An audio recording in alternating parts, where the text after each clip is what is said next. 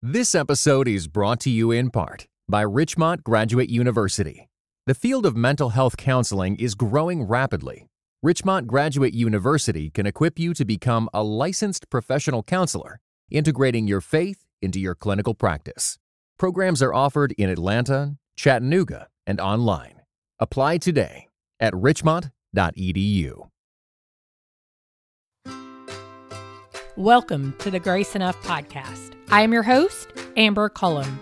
For the last few weeks, I have asked you to help me serve you better by answering a listener survey at graceenoughpodcast.com/survey. As I've read through the responses, here are the few consistent themes I've noticed.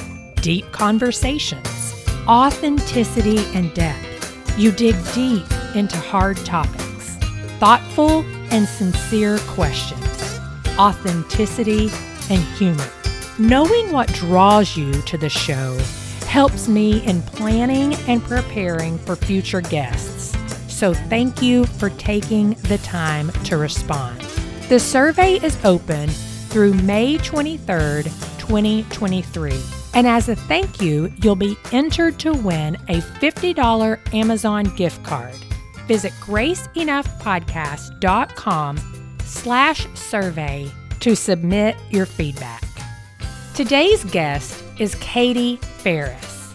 Katie is familiar with the unexpected sorrows of motherhood. While her experience involves unexpected medical diagnoses, she knows every mother's story is unique. In her book, Unexpected Sorrows of Motherhood, Katie offers a biblical context for suffering and hope. She answers common questions and addresses prevalent temptations and lies that mothers often face. And those are the things that we discuss in today's conversation. Good morning, Katie, and welcome to the Grace Enough podcast.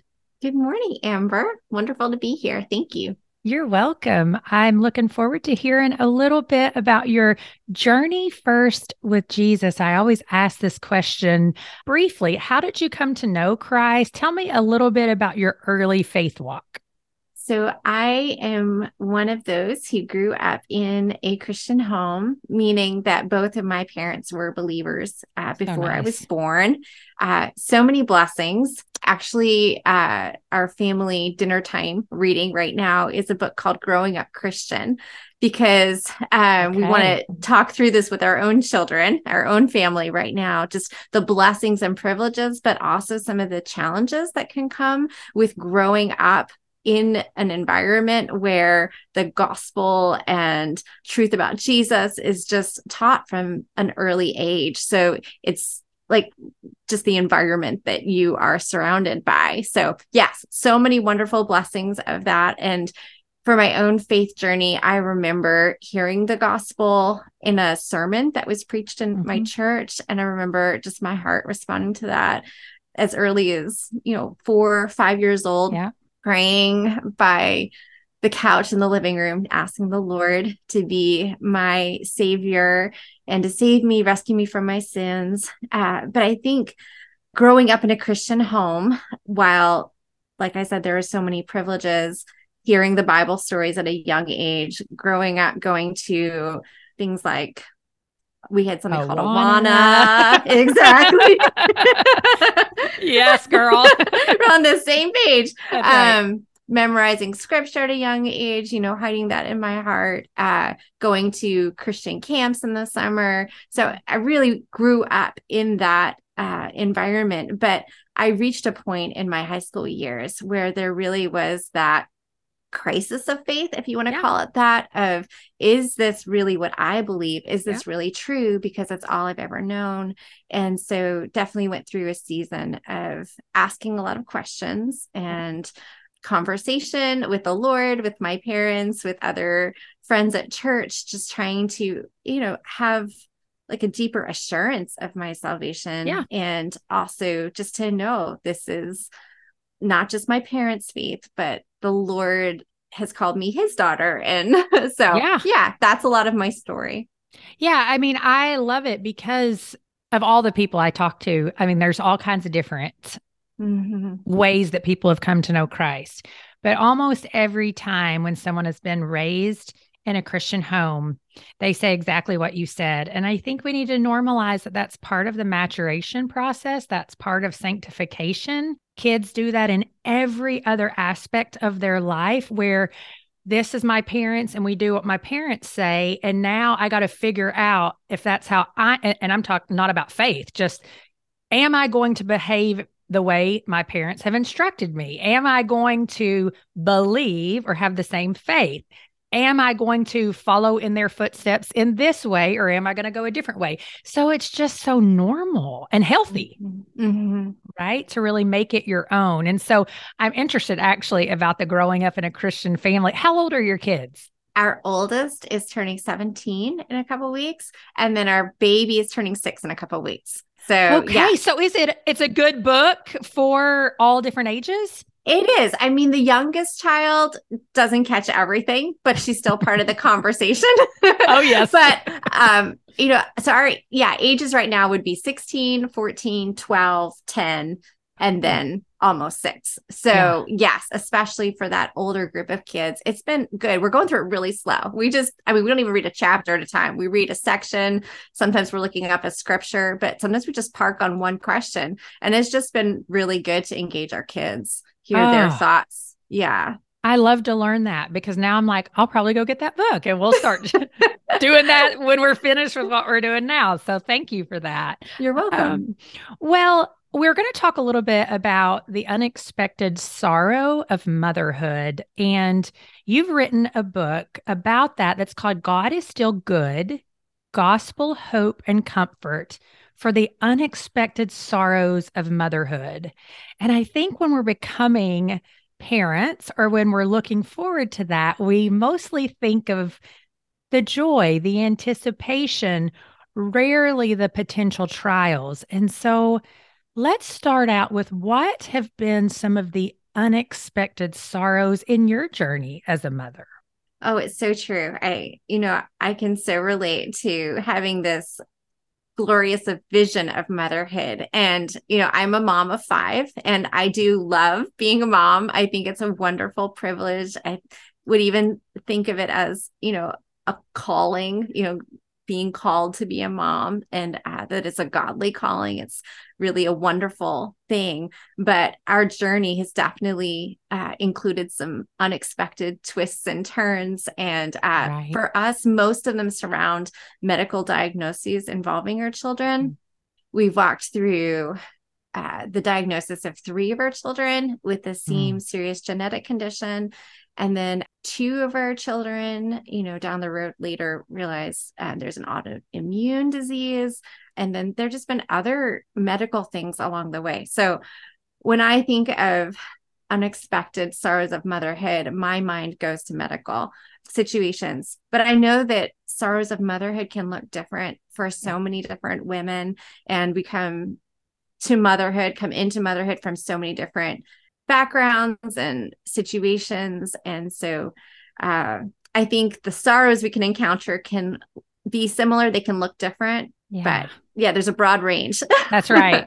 I mean, a lot of it really comes down to some unmet expectations, right? That, you just naturally have. And then some we set up that are unrealistic expectations. Right. But some of them is, we do have a beautiful picture of it, and it is beautiful. But like you said, with the medical diagnosis, a dear friend of mine that I grew up babysitting her, which seems crazy because now she's an adult and has like a 5-year-old child. But so she's a friend now. And, the realization within the first year of her son's life that he had some really severe medical issues was such a hard thing to grapple with. And I just remember watching that from afar, and that being really the first time. And thinking like, that's just a lot to wrestle through. So when you first received those diagnoses, what were some of those things that you really had to say, okay, back when I was in high school, I made my faith my own, but this is a whole nother layer of, do I believe that God is who he says he is in the midst of this? That's a loaded question. Right? I know. And even hearing it, I have just different images that come to my mind, different memories, so I go all the way back to high school. I remember having a conversation with the Lord with my Bible open, and just that point where the Lord spoke through his word and the faith did become my own in a different way.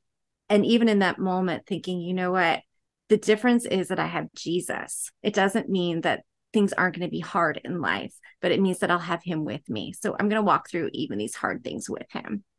And, you jump ahead to 15 years later, these diagnoses. So the first serious diagnosis came in 2013. And it started with one child being diagnosed. And then because it was a genetic condition, our whole family was tested. So there's that period of waiting. Does my husband have this condition? Do I have it? Do other children have it? And just the not knowing. So I remember for me, just that anxiety, that fear, that just the unknown. And then when the results did come in and we found out we had 4 children at the time. So one we already knew had it, and then found out 2 of our other children had it as well. So then there's like all those questions of, not that I want it to be my husband or me, but why couldn't it have been one of us instead of one of the kids? And just those are like the real raw kinds of stuff that was running through my head in that moment. I remember getting the phone call that these 2 additional children had the condition, and just putting my head on the dining room table and calling my husband home from work, because it was the middle of the afternoon, and just like, okay, I can't really even think beyond that. So he came home. We had a front porch at the time. We just sat on the porch while the kids were inside and just wept together on the porch. And yet even in that, just weeping, not understanding, not able to process what was going on, not knowing what tomorrow would bring, the Lord had already prepared us so that, in that moment, we just were able to pause and pray and just invite him. He's already there.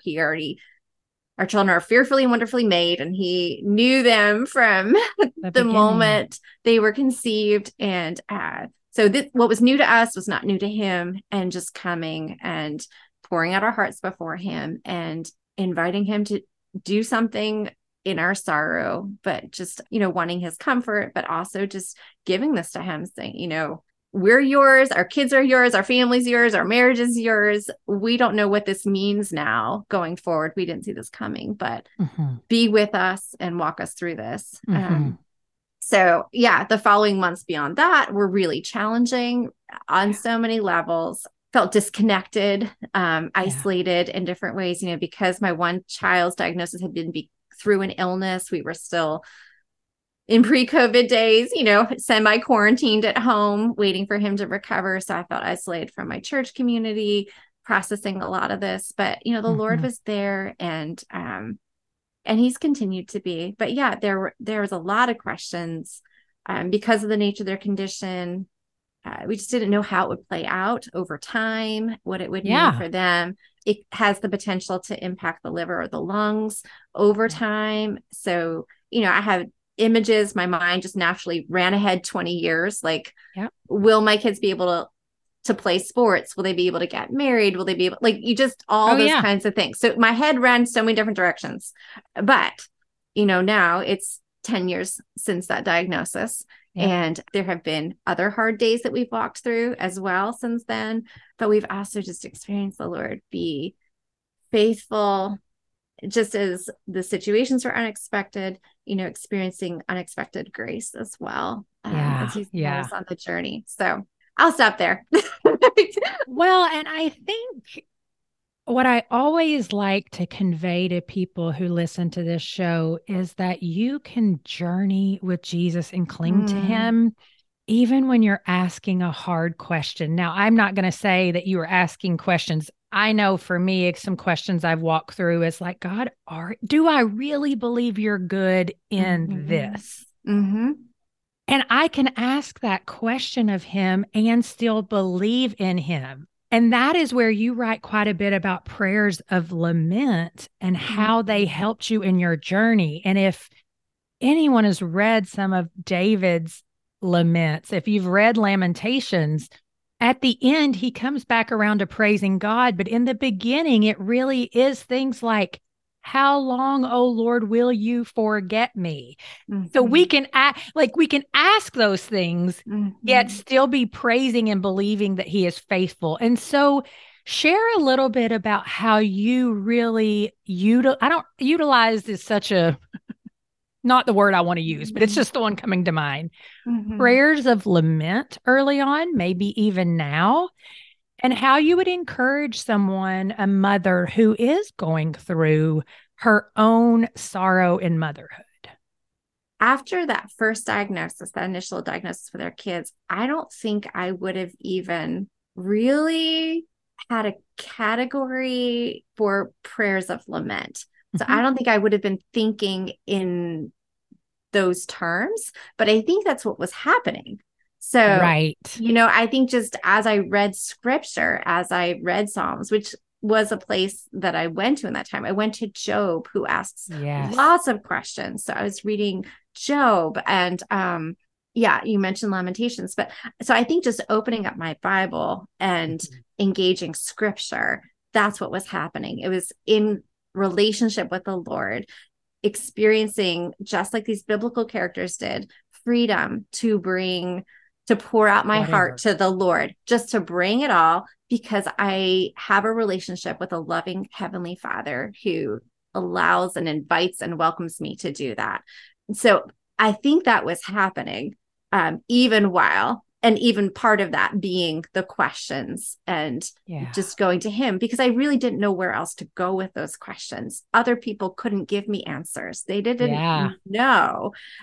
So going to the Lord with that. But I think over time, as I've heard more conversation about lament and what biblical lament is in the Christian community, I think is able to maybe put more of those labels onto that process. And then I experienced, and I share about this in my book, I experienced a miscarriage 5 years ago.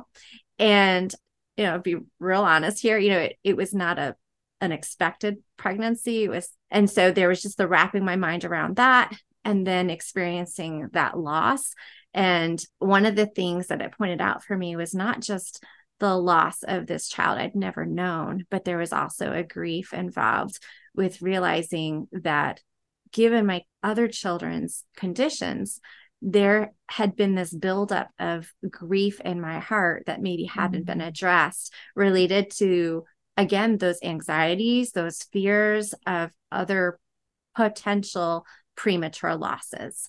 And so this particular grief, actually, the Lord in his kindness used to help me work through and address some of these other fears, concerns, anxieties, this pain inside of me related to this other grief, like a grief that I probably been carrying and not called grief, of just one, there were probably some, like a loss of those expectations of what I thought motherhood in those years would have looked like. So instead of doing X, Y, and Z with my kids, we were going to specialist appointments, and we were doing, or just schedule was filled differently. So there were losses there. So, that was a grief, but then also the unknown and trusting the Lord with that. So that would be a season of just intentionally practicing lament, bringing my prayers, bringing my pain, bringing my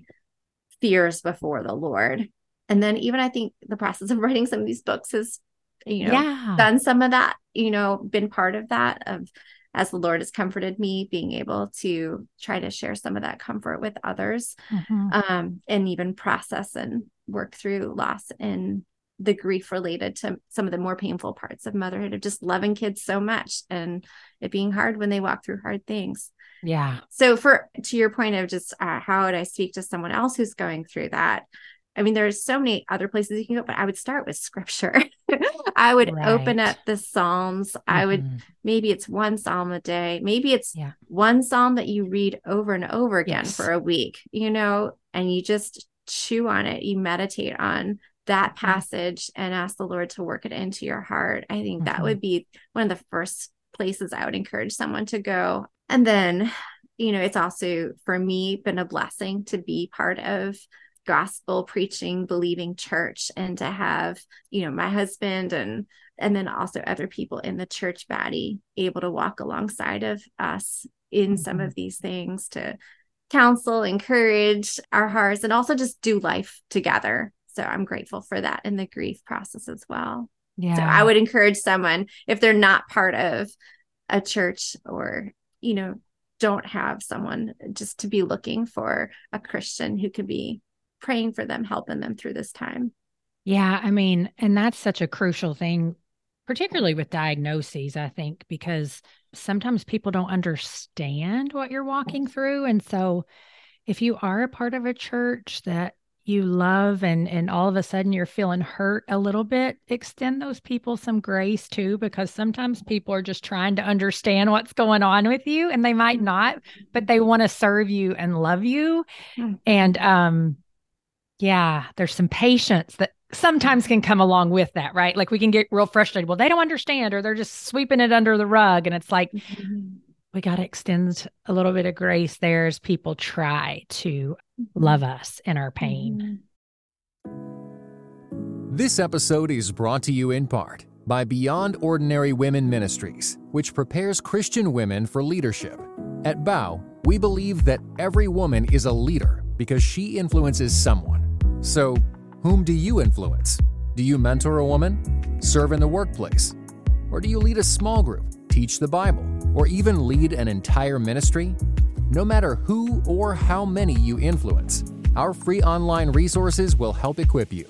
Our videos, podcast episodes, and articles from experienced women leaders will encourage you and perfect your leadership skills. They offer wisdom for dealing with ministry pitfalls, current biblical issues, health for your own soul, and insights for shepherding others well. In addition, BOW offers Bible studies designed to connect women of multiple generations. They provide a challenge to both women new to the Bible and those wanting to dig deeper. Be our guest and browse all of our free resources and low-cost Bible studies at beyondordinarywomen.org. Well, something else that I really appreciate that you write in the book, and then you include the list at the end, are 10 lies and truths that are common to suffering moms. And so of the 10 that you list, what are a few, I don't know, just pull out a few of those, maybe ones that you really personally struggled with, and then the value of really identifying that as a lie and making sure that you find that gospel truth that goes along with it.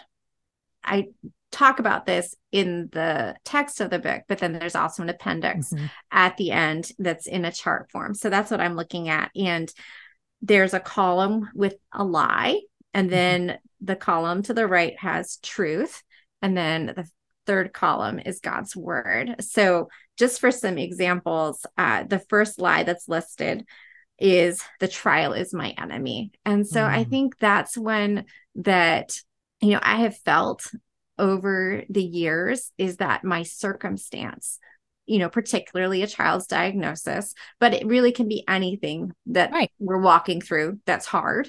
And to feel like that is what I'm up against, and that is, I think even a relational conflict, it can be easy to see the other person as the enemy sometimes. So whatever the trial is, whatever the circumstance, whatever the conflict is, to see that as the issue. But, if we open our Bibles, it tells us that our real enemy isn't whatever we're going through. These trials are the results of living in a fallen world. Yeah.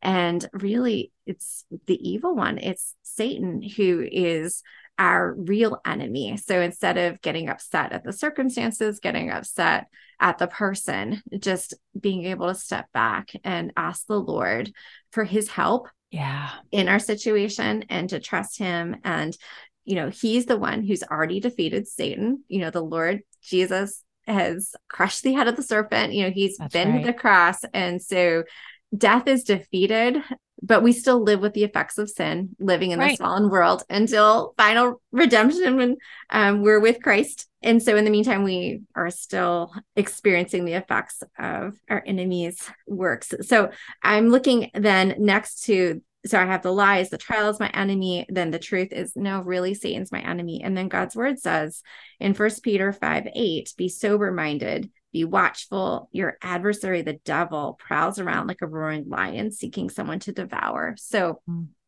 just remembering that that's what's true can help me then in my situation to entrust it to the Lord, who's really the one who can fight for me. So that's an example. That is one, though, that I think I've had to remind myself of in multiple situations. And I'll just go to number 2 as well. Sure. My trial and suffering. This would be the lie that I'm tempted to believe. My trial and suffering mean that God doesn't love me. And I think that's a common one that's common. Exactly. I think we can feel that. We can, if we're experiencing hurt or pain, is like, well, how could someone who loves me allow this? How can those two coexist?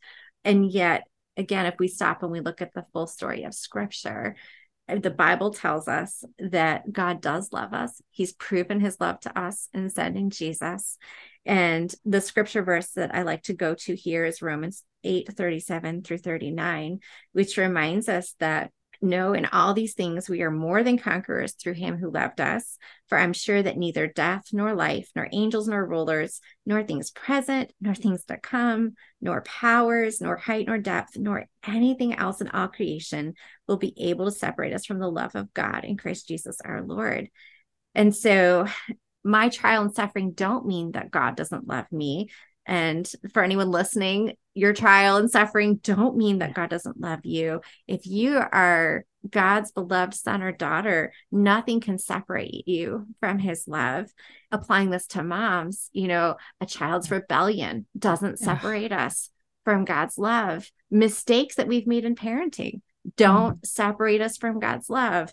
A child's illness, struggles in school, you could go through, postpartum depression, none of those things that can feel so dark, that can throw lies at us of like our own weakness, our own unworthiness, whatever it is, like our own lack of faith, those things, they're not going to separate us from God's love because it comes from him. Yeah. So just speaking those kinds of truths. I mean, every truth and lie that's on this chart are things that I've experienced or they wouldn't be in the book. And there's so many more. Right.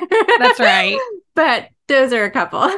Well, and I think too, like I will talk a lot of times, like as far as in with my friends, be really careful not to throw Band-Aid Bible verses at people in their sorrow, but having something like a list. I have a bookmark in my Bible that is just about our identity, like who we are in Christ and who we're not, who Satan tries to convince us. And having something handy like that personally, or giving a list like that away to a friend to say, I love you, I'm praying for you, and I think that this will encourage you and fill your life with truth is such a gift that sometimes we don't even know we need, right? Because it's not us sweeping it under the rug, but instead it's just a nice tool to give someone, because the reality is we do want to fill our mind with truth. And sometimes that can be so hard when you're hurting, if someone else just throws it at you without feeling like they're listening, And so I appreciate what you said, because I mean, even for me, it resonates with me. And I mean, I have trials too, but just listening, like I need to be reminded that the trial is not the real enemy, because that's when it gets really dangerously close for me being like, well, God, why do you do this? Not that I don't ask those questions sometimes, but coming back around to, okay, hold on. We are impacted by the effects of sin in our life, but that does not mean that God has forsaken us or that he doesn't care, those types of truth. And so when you think about that in trials, when you think about knowing God is actually doing something in your trials, that they're not necessarily the problem, but they're purposeful. How does that bring comfort to you versus like frustration? Or maybe it's both. Oh, yeah. I mean, there can be lots of frustration wrapped up in trial, along with other things, but it's okay. And God understands. It doesn't surprise him. But I love that we can run and we can confess it to him. And, if we say we've not sinned, that's not true. We have, but we can come and bring that sin to him, and he's faithful to forgive us. But I think we can also quickly turn around and we can ask him for help. We can ask him to help us with our frustration, with our fear, with our unbelief, our anxiety, whatever it might be. And I hope that tool is helpful. It's in the book, but I don't know if you want to include this in the show notes. Sure. It's actually available as a PDF on my website as well. So if people just want to download that chart, I would love to share it. And I think my publisher actually put it together as like a PDF. So it's really a lovely thing to share. Like if you're part of a small group and you just want to encourage other ladies. Yes. So that's available. Just make that. I will. I'll put that in the show notes. Okay. For sure. And then just to answer your question, like, how does it encourage me?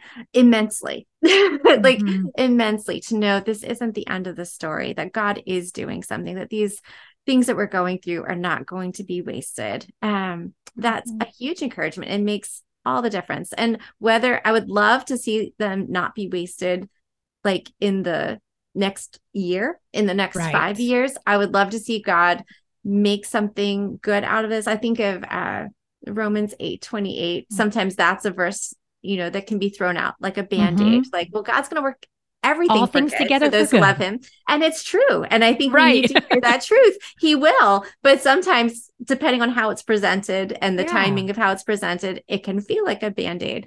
But it's also true. I'm very grateful that for God's children, none of these things are going to be wasted, that he is going to use it. And I love the verse in Corinthians. I'll look it up real quickly. You're fine. Is it the one where it's like your trials are producing perseverance and perseverance? A little different, but it's similar. Well, I mean, I cling to that one at times, right? Like to say, okay, then Lord, I hope this is what you're going to do, because right now it does not feel like you are producing this in me, but I believe you, Yes. No, I was thinking of 2 Corinthians 4, 16 through 18. So I'll just read it. So we do not lose heart, because that's the temptation, right? It's just to lose heart. Though our outer self is wasting away, our inner self is being renewed day by day. And that's one of those good things that God can do when we are in a trial and we come to him and we're bringing them to him and we're growing in our relationship with him, even in the hard. But this is like the crux of it, for this light momentary affliction. And it doesn't feel light. It feels very heavy. Even things, we can be tempted to compare our trials, even in motherhood, to someone else's. So it might be like, well, it looks really small compared to someone else's. But if it's what you're feeling and if it's what you're going through, it's still your trial. It's still something that's grief worthy. It might not feel light, and it certainly doesn't feel momentary, because it's what you're living in any given moment, right? But it says that it's preparing for us. It's doing something. It's working something. And what it's preparing is an eternal weight of glory beyond all comparison, as we look not to the things that are seen, but to the things that are unseen. For the things that are seen are transient, but the things that are unseen are eternal. And I think if someone is walking through a trial and they can walk through even something really hard and keep their eyes fixed on the Lord, that is just a huge evidence of God's gracious work in that person, that God is keeping them even in the midst of something hard. And I just love this promise for that person who's doing that there's going to be an eternal weight that, like, we can't measure. Like, anything on one end of the scale is going to outweigh, just the glory. This eternal weight of glory is going to far outweigh anything that we've walked through here on earth. So and don't beat yourself up, right? So, because sometimes I'm like, keeping your eyes fixed on Jesus. If you feel like you've turned your gaze, look back again. Absolutely. Look back again. And he welcomes you with like open arms. Yes. It's such a beautiful thing. It really is. But so tell me this, when unexpected sorrows turn into, months and years, and you're just weary, like you just said, like these momentary afflictions, well, They don't feel so momentary. They feel like this is, I've been caring for the disabled child who just keeps getting sick. And I Mm-hmm. see her suffering for years on end. Do you have any encouragement for those people? I do, Mm. but it's hard to even know if my Yeah. words are enough for that person. I just want to say I'm sorry, but I'm sorry doesn't heal things. Mhm. I can't walk in and help that person bathe her child, Mhm. or I can't offer practical help that way. So I can be sorry, but sometimes sorry doesn't feel like enough. Mhm. But I think the comfort is that she is seen by the Lord. Mhm. The Lord sees everything that she is doing to care for that child. There's nothing that goes unnoticed, even if she feels like it's just the same thing day after day. Psalm 139 has been such a comfort to Mhm. me. We are searched and we are known, and that would be a fearful thing apart from Christ, because the fact that a holy God can search us and know everything that's going on in us would be very scary to me if I didn't know that he searched me and he loved me and he sent his son to die for my sin and loved me even when I was a sinner, and he still loves me. And just to know that there's someone, even if nobody else gets it, even if I don't get what this woman is going through, there is someone who understands her perfectly, who understands her situation perfectly, who knows when she sits up, when she lies down, every thought before it's in her head, every word before it's on her tongue. No matter what happens to her or to this child, wherever we go, there's all these if phrases in that psalm. If I go here, if I go there, wherever I go, his hand is going to be with me. There's nowhere I can go that he's not there also. So I think the comfort for this woman is she is seen, she is understood by the Lord, and he is with her right where she is, even if no one else gets it, even if there's no doctor that can explain what's going on. Her hope is in the Lord, and she's not forgotten. He doesn't forsake his own. So for his children, we already said this, but nothing's going to separate her from God's love. Mhm. No matter where we are, no matter how hard it gets, God is faithful. My words feel empty and flat, but God's words have authority. And I just would hope that that would comfort that woman. Well, and I think in situations like this where you get weary, this is also where God is gracious. The time we're living in can feel very chaotic because we have so many resources for things, yet there's certain little things there's not enough resources for, so you can feel kind of left out. Mm, But when you're so weary in something, I think about like Nancy Guthrie and how she has, the mm, grief weekends for people who have lost their child. And sometimes we just need to take that step to say, okay, I'm going to do some soul care. And it's mm, not going to set me free completely, but mm, I'm going to spend 2 or 3 days with people who just know what it's like.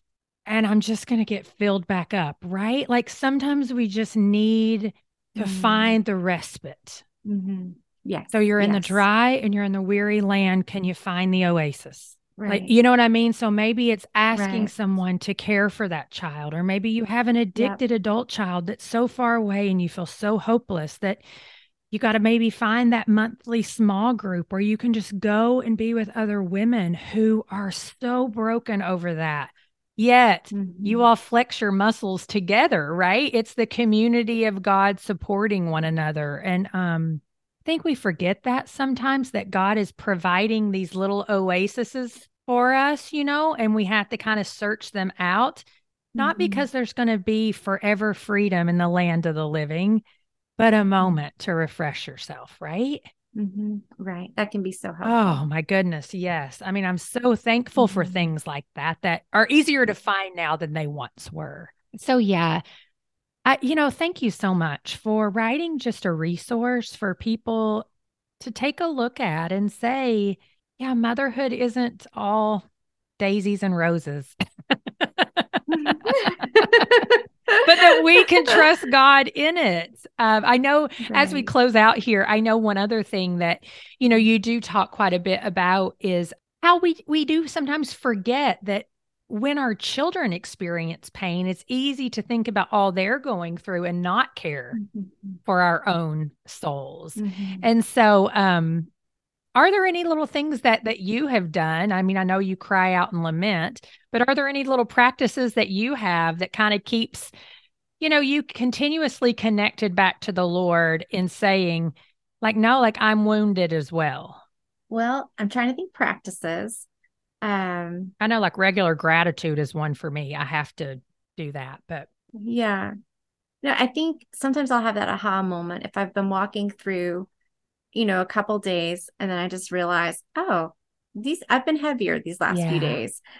Sometimes that aha moment is it's time to turn on some praise and worship music and stop listening to myself and start listening to songs about the Lord. And that will help me refix my gaze on him.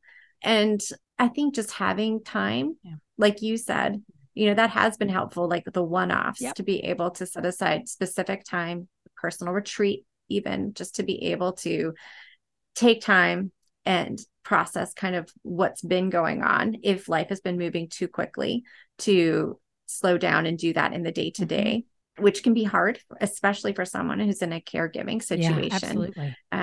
So to find that kind of respite or time to carve out for that. But yeah, to your point, I think you're right. I think sometimes we can be so focused on attention, especially as a mom. If we have a child who's struggling, we can be so focused on giving the attention to that child and even praying for that child, asking other people to pray for the child, that we can maybe not be as aware, especially over time, how the impact that it's having on us, and being able to slow down and acknowledge. And I think that's part of my hope, even in this book, to acknowledge this. I don't want to measure them, but it could be a small or it could be a larger grief or hurt that a mom's walking through related to motherhood, but to recognize and acknowledge all of them, and to be able to validate life as a mom in a fallen world is hard. This is part of the curse, that it's not just labor and delivery or an extended difficult adoption process that causes pain.